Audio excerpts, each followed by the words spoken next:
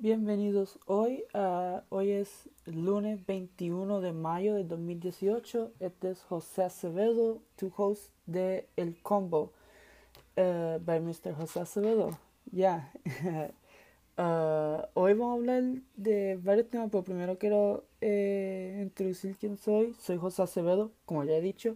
Me acabo de graduar de Mercadeo de Fuso University y creé este podcast para compartir cosas que usualmente no se hablan en recursos de mercadeo y publicidad en español. Casi, si tú vas buscando, casi no hay recursos de esto por ahí, y quise crear una plataforma donde uno puede escuchar, compartir y hacer conversación, crear conversaciones sobre mercadeo, publicidad, personal branding, todas esas cosas que usualmente están en inglés, pues los quise crear en español y traerle los recursos así, just para ustedes.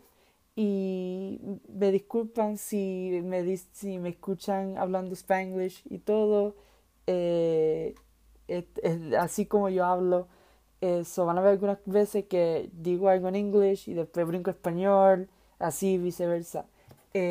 Pero ahora vamos a empezar a hablar bueno, el tema de este episodio de hoy son influencers.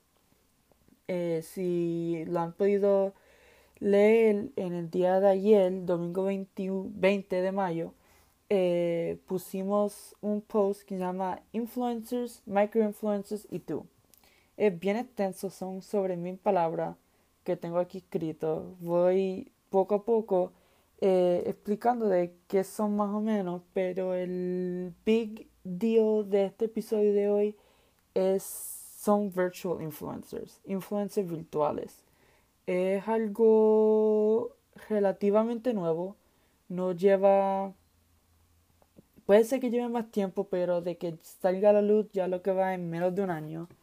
Y es algo bien interesante ver cómo va a crecer este tipo de influencer eh, en no necesariamente en 2018, sino más adelante. Yo creo que el 2019 va a ser un año bien grande para virtual influencers. Pero antes de eso vamos a empezar a hablar de qué son los influencers, qué son microinfluencers, y tú lo más seguro puedes ser uno. Ok, ¿qué es un influencer? Un influencer eh, es algo, no es complicado de explicar, sino que se puede confundir con un endorsador, like un endorser. Eh, yo en el post que hice el domingo de mayo 20, puse que algunas veces podemos confundir influencer con endosador. Esto puede ser como cuando una marca contrata a una celebridad. Vamos a decir, como pongo de ejemplo, a Kim Kardashian. Kim Kardashian es una celebridad y se puede considerar influencer a cierto punto, pero en realidad es un endosador. ¿Por qué? Porque no es reconocido por su opinión, sino por su fama. Y eso es lo que divide, es como una línea bien finita que divide lo que es un influencer y lo que no es un influencer slash B-list, C-list celebrity. Aunque creo que Kardashian ha llegado a ser un A-list celebrity ya. Eh, y en realidad un influencer tradicional, como me gusta decirlo, es alguien que tiene influencia, pero no por su celebridad, sino porque genuinamente las personas quieren escuchar de él o de ella. Eh, Hay un quote de una compañía de analítica que se llama Hyper, Hypr, Hypr. Y se dedican a colectar datos sobre influencers y crear un catálogo basado en distintas variables para que uno pueda escoger entre qué es un influencer, bueno, para tu marca escoger eh, un influencer correcto para tu campaña. Ellos dicen, Los endosantes son valorados por su celebridad general y no por su experiencia particular y poder retórico dentro de ciertos círculos limitados. Yo pongo a compararlo Kim Kardashian y Lily Singh. Las dos son personas bien famosas, pero una es famosa por quién es y una es famosa por lo que hace y por su influencia, que sería Lily Singh. Lily Singh es una youtuber, también se llama Superwoman. Y no es lo mismo que ellas dos hagan como un sponsor post entre ellos. Sí va a estar clasificado como influencer, pero Lily Singh es más un influencer porque es más una persona regular. Es una persona que la gente puede relacionarse más. No como Kim Kardashian, que es más difícil relacionarse con esa persona, con esa celebridad. Una diferencia bien grande cuando vienen influencers es que ellos tienen más libertad que un endosante cuando viene a presentar un producto y servicio. Esto lo aprendí una vez trabajando con una publicista en una agencia de mercadeo y publicidad aquí en Puerto Rico, que maybe un día la traigo al podcast y hablamos sobre eso. Y una cosa que ella me dijo, que ella me explicó es que un influencer tiene una super ventaja y es que ellos pueden decir lo que quieran. Y eso me chocó un poco, pero después lo entendí como que por qué cogen a personas como Chente, que él hace muchos sponsor posts, hace muchas cosas de influencer, pero él es un influencer y, y es conocido en su círculo y todo. Y para algunas personas se puede clasificar como quotation, cafre, maybe, o puede ser como que, tú sabes, del montón como tal. Y eso es lo que tú quieres contar, una persona que puede ser genuino con su audiencia para que tu producto, tu marca, tu servicio, cuando sea anunciado a través de ese influencer, puedan ser genuinos, puedan ser como que, ok, si esta persona lo usó, pues si esta persona lo está endosando, pues tiene que ser bueno. No porque es famoso, sino porque él tiene conocimiento en esa área como tal. Por eso es que me gustó mucho que Chente usa gafas, las gafas, ¿no? Disculpe, la gorra Success, una marca de aquí de Puerto Rico. Y ellos han compartido cosas y han hecho cosas juntos. Y todo. Y yo lo veo como que bien interesante como, eh, tú no tienes que tener a alguien como que super wow. La cosa es que sea genuino, que es lo que uno debería buscar en un influencer. En un influencer tradicional son genuinos y todo. Y no diría que Chente es un super influencer, considerando en que tiene influencia en Puerto Rico y todo, pero ha crecido suficiente como que, hey, se puede usar para cosas fuera de Puerto Rico también y todo. Y yo creo que su marca sigue creciendo poco a poco en que sí un día puede ser como si fuera un Lily Zane o algún comediante famoso que son influencers, pero son, tú sabes, diferentes, como Liza Koshy, que hace cosas así también. Ahora, para finalizar la parte de qué es un influencer tradicional, o sea, un influencer que tiene millones de seguidores y un mucho alcance, son son personas con un alcance y una audiencia gigantesca, pero tampoco como una estrella de Hollywood. Puede ser en algunos casos que sí, pero rara a la vez. Y usualmente llegan, maybe no más a 11 millones de followers, que es una cantidad ya estilo celebridad worldwide. Pero personas como Lily Zane, Casey Neistat, Liza Koshy, y entre otros, que son personas que ya llevan años haciendo, creando y teniendo un alcance bueno con su audiencia, son buenas para tener un buen alcance con tu audiencia que tú quieres target. Eh, pero ya ahí podemos entrar a lo que son micro-influencers. Micro-influencers no tienen esa misma cantidad de followers, pero eso no significa que no tienen un buen alcance. Y es algo bien, bien, eh, ¿cómo puedo decir? Malinterpretado, no entiendo. Puede ser malinterpretado, pero como que no le ha entrado a la cabeza a las personas de que los microinfluencers piensan hasta mejor que los influencers tradicionales con millones de followers. Y es por varias razones que voy a explicar ahora. Y la primera de ellas es costo. El costo de un influencer versus un microinfluencer es exageradamente loco. Y es algo que aprendí con una persona que trabajé una vez en una agencia hace tiempito. Y ella me explicó, mira, hay influencers que hacen cosas hasta por taquillas de la Premiere. Te das 2 taquillas y 2 para regalar y van ahí feliz y hacen todo feliz. Y yo me di cuenta de eso después que fui a uno o dos premieres y es verdad, y lo hacen bien feliz porque no tan solamente estás dando contenido para la semana, para el mes, sino contenido para ellos también que pueden usar después. Como que, oh wow, estamos aquí, estamos allá, y es como que no te afecta tu budget at all. Y así no tan solamente gastas menos, sino puede ser que tú no gastes nada y puedes tener más de uno. Puede ser 2, 3, 4, 5, 6, 10 diferentes influencers y le das taquilla a cada uno y todavía tienes budget para hacer anuncios, para hacer ads y todo.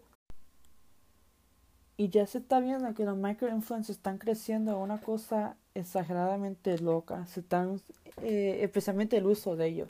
El uso de ellos está creciendo y se está viendo que tienen mejor alcance porque como son personas más, como dicen en inglés, niche, o yo en español se dice niche, eh, son ciclos más cerrados, pero gracias a ese ciclo más cerrado, tú tienes mejor probabilidad de llegar a las personas, porque no estás compitiendo con tanta exposure que tienen los otros influencers, que tienen que estar pumping contenido todo lo que hacen. Sin embargo, los microinfluencers no tienen que pump out tanta contenido y pueden dedicar tiempo a lo que tú quieres que ellos hagan como tal, como si tú necesitas 3 posts corridos, te hacen los 3 posts corridos, te hacen videos, te hacen podcast, te hacen de todo.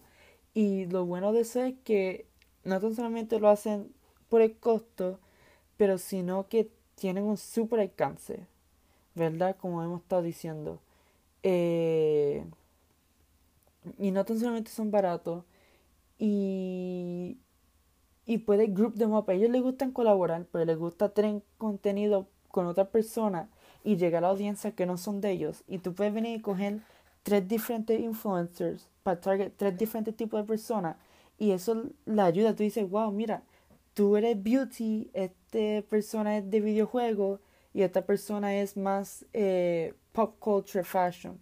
Y tú los combinas a los tres y le dices, mira, vamos a hacer esto y ustedes van a poder beneficiarse y empezar a crecer más entre ustedes. Y todo sin tener que gastar dinero, sin tener que hacer mucho trabajo, sino porque es algo que tú estás ayudando a ellos y ellos van a estar felices y todo. Y yo creo que eso es una de las mejores cosas de esos microinfluencers. Ahora, ¿qué es un microinfluencer? Son personas, para mí, en mi opinión, tienen entre 1500 a 100,000 followers, dependiendo qué tipo de influencers son, dónde están. Si es para aquí local, no creo que más de 10,000, 20,000 followers sea algo súper grande. Se puede todavía regatear, como dicen por ahí. Eh, si son para unas cosas más grandes, más afuera de Puerto Rico, pues 100,000, ahí pues ya tú vas como que ganando exposure, pero te puede también ahorrar tiempo y dinero con esas campañas así, con influencers así, y todavía tienen un buen budget. Ok, y ahora ya hablamos de los influencers, ya hablamos de microinfluencers. Ahora, ¿tú eres un influencer? Pues depende. Eh, y maybe tú te estás preguntando, pero José, yo no tengo 100 followers, ni 100 followers. ¿Cómo va a ser que yo soy un influencer? Pues mira, eso en verdad no tiene nada que ver, sí, ¿no? Primero, cada vez que tú le das share, cada vez que te das like, cada vez que te das check-in, cada vez que te le hablas a alguien por Messenger de una cosa y interactúan contigo, tú estás influenciando. Las redes han creado un tipo de poder que tú no sabes o que la gente no reconoce. Solamente lo reconoce por si lo hace una marca grande como Apple, Pepsi, Coca-Cola. Oh, wow, este anuncio me motivó. Wow, este post me motivó a hacer esto. Y tú no sabes cuánto la gente copia a otras personas. Cuántas personas copian a otras personas. Y algunas veces, si tú ves, hay gente que le dan share lo mismo que tú diste o postean cosas que tienen que ver con tus mismas quejas y van así y es algo psicológico, es algo que es para poder caber en la sociedad que ahora estamos. Y tú puedes, ahora, para tú llegar a ser, vamos a decir, un microinfluencer, pues tienes que tomar la responsabilidad y poder de tomar esa influencia y darle fuerza. Todos los influencers empezaron así, pequeños, con 2 o 3 followers, pero la cosa es que interactuaban con ellos. Tienes que saber, asegurarte que tú estás interactuando con tu audiencia, que tú estás buscando cómo llegar a ellos, que tú estás buscando los mejores hashtags para usar, el mejor tipo de contenido, estás poniendo anuncios, aunque sean 5 o 10 dólares en advertising una vez al mes, pues lo estás haciendo algo. Pero tienes que hacer algo, tienes que salir, tienes que crear, tienes que interactuar. Y, y maybe te tarde súper un montón. Pero siempre va a haber una vez que cuando tú de verdad haces algo, va a crecer, va a explotar. Y, y si necesitas ayuda, pues hay personas como yo que nos pueden contactar y les ayudamos. Y recuerda, está el poder de la colaboración. Colabora con personas, contacten. Hay un montón de personas afuera que están buscando con quién colaborar y están esperando por una persona como tú que se atrevan a buscar, hey, ¿quieres colaborar en esto? Hey, ¿quieres hacer un post de mi blog? Hey, ¿quieres share esto? Yo share lo tuyo. Y funciona, brega. La cosa es poder hacerlo. Ok, ya hablamos de influencers tradicionales. La diferencia entre un influencer y un endosador, un endosante.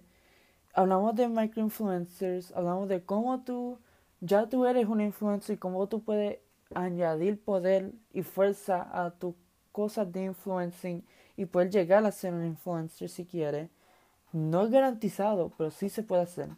Y ahora salió algo nuevo, algo que de verdad que cuando yo lo vi yo me quedé, it's about time que pasara, o sea, como que muchos se tardaron en hacerlo. Y se llaman Virtual CGI Influencers. Una de ellas se llama Lil Miquela. Si tú la buscas en Instagram, la puedes ver y al principio se va a ver como que es una persona real, otro modelo, otro Instagram model. Pero eso no lo es. It's not that at all. Es un influencer, pero creado digitalmente.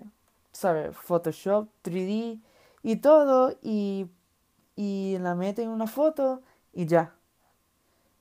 Y se escucha bien surrealista, tú sabes, bien bizarre. eh, Ver algo así por primera vez. Y la cosa es que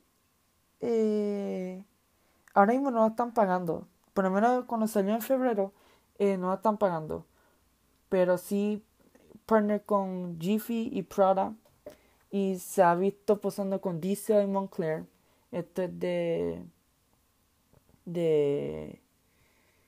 de Wired. Este es un artículo de Wired que habla de eso.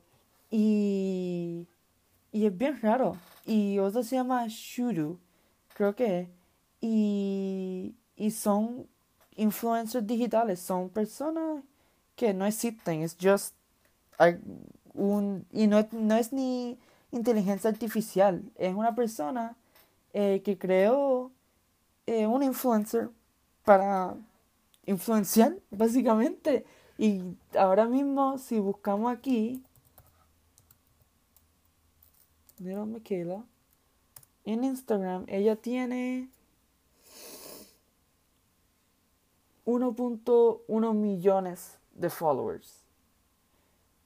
Y si tú ves el feed, te recomiendo que lo cheques porque al principio se ve como que wow, es real, pero después tú ves que no es real, es una animación con Photoshop, that's all.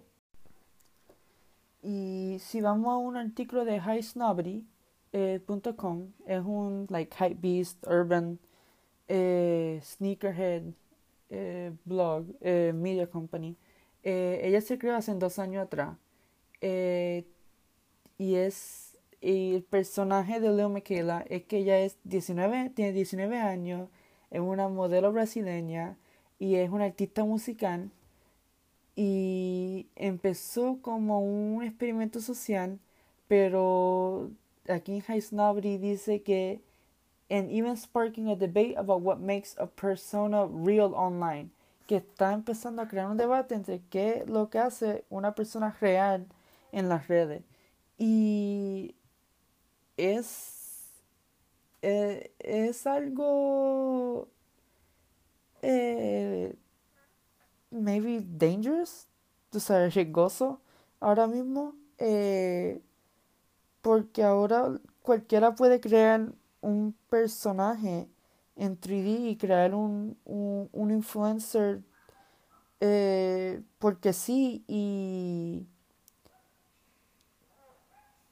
como que se va a lo genuino de lo que es ya tener un endosante, un influencer, una persona que speak out para tu product, para tu servicio, producto y no, I mean, de verdad que es algo es surreal, bizarre.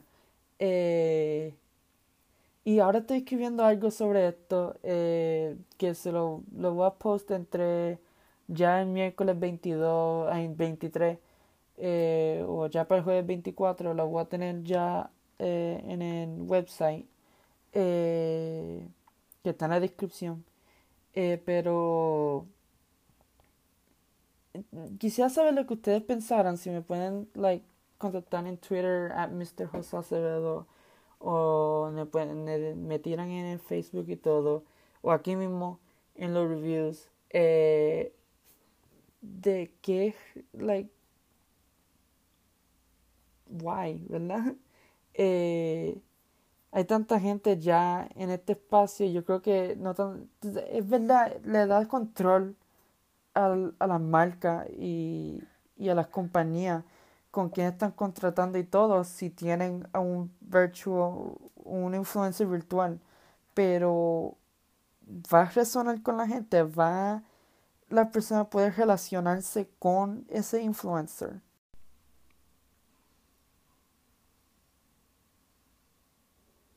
Y yo en realidad no sé decirte like, si es algo correcto o no. Yo creo que es una buena idea.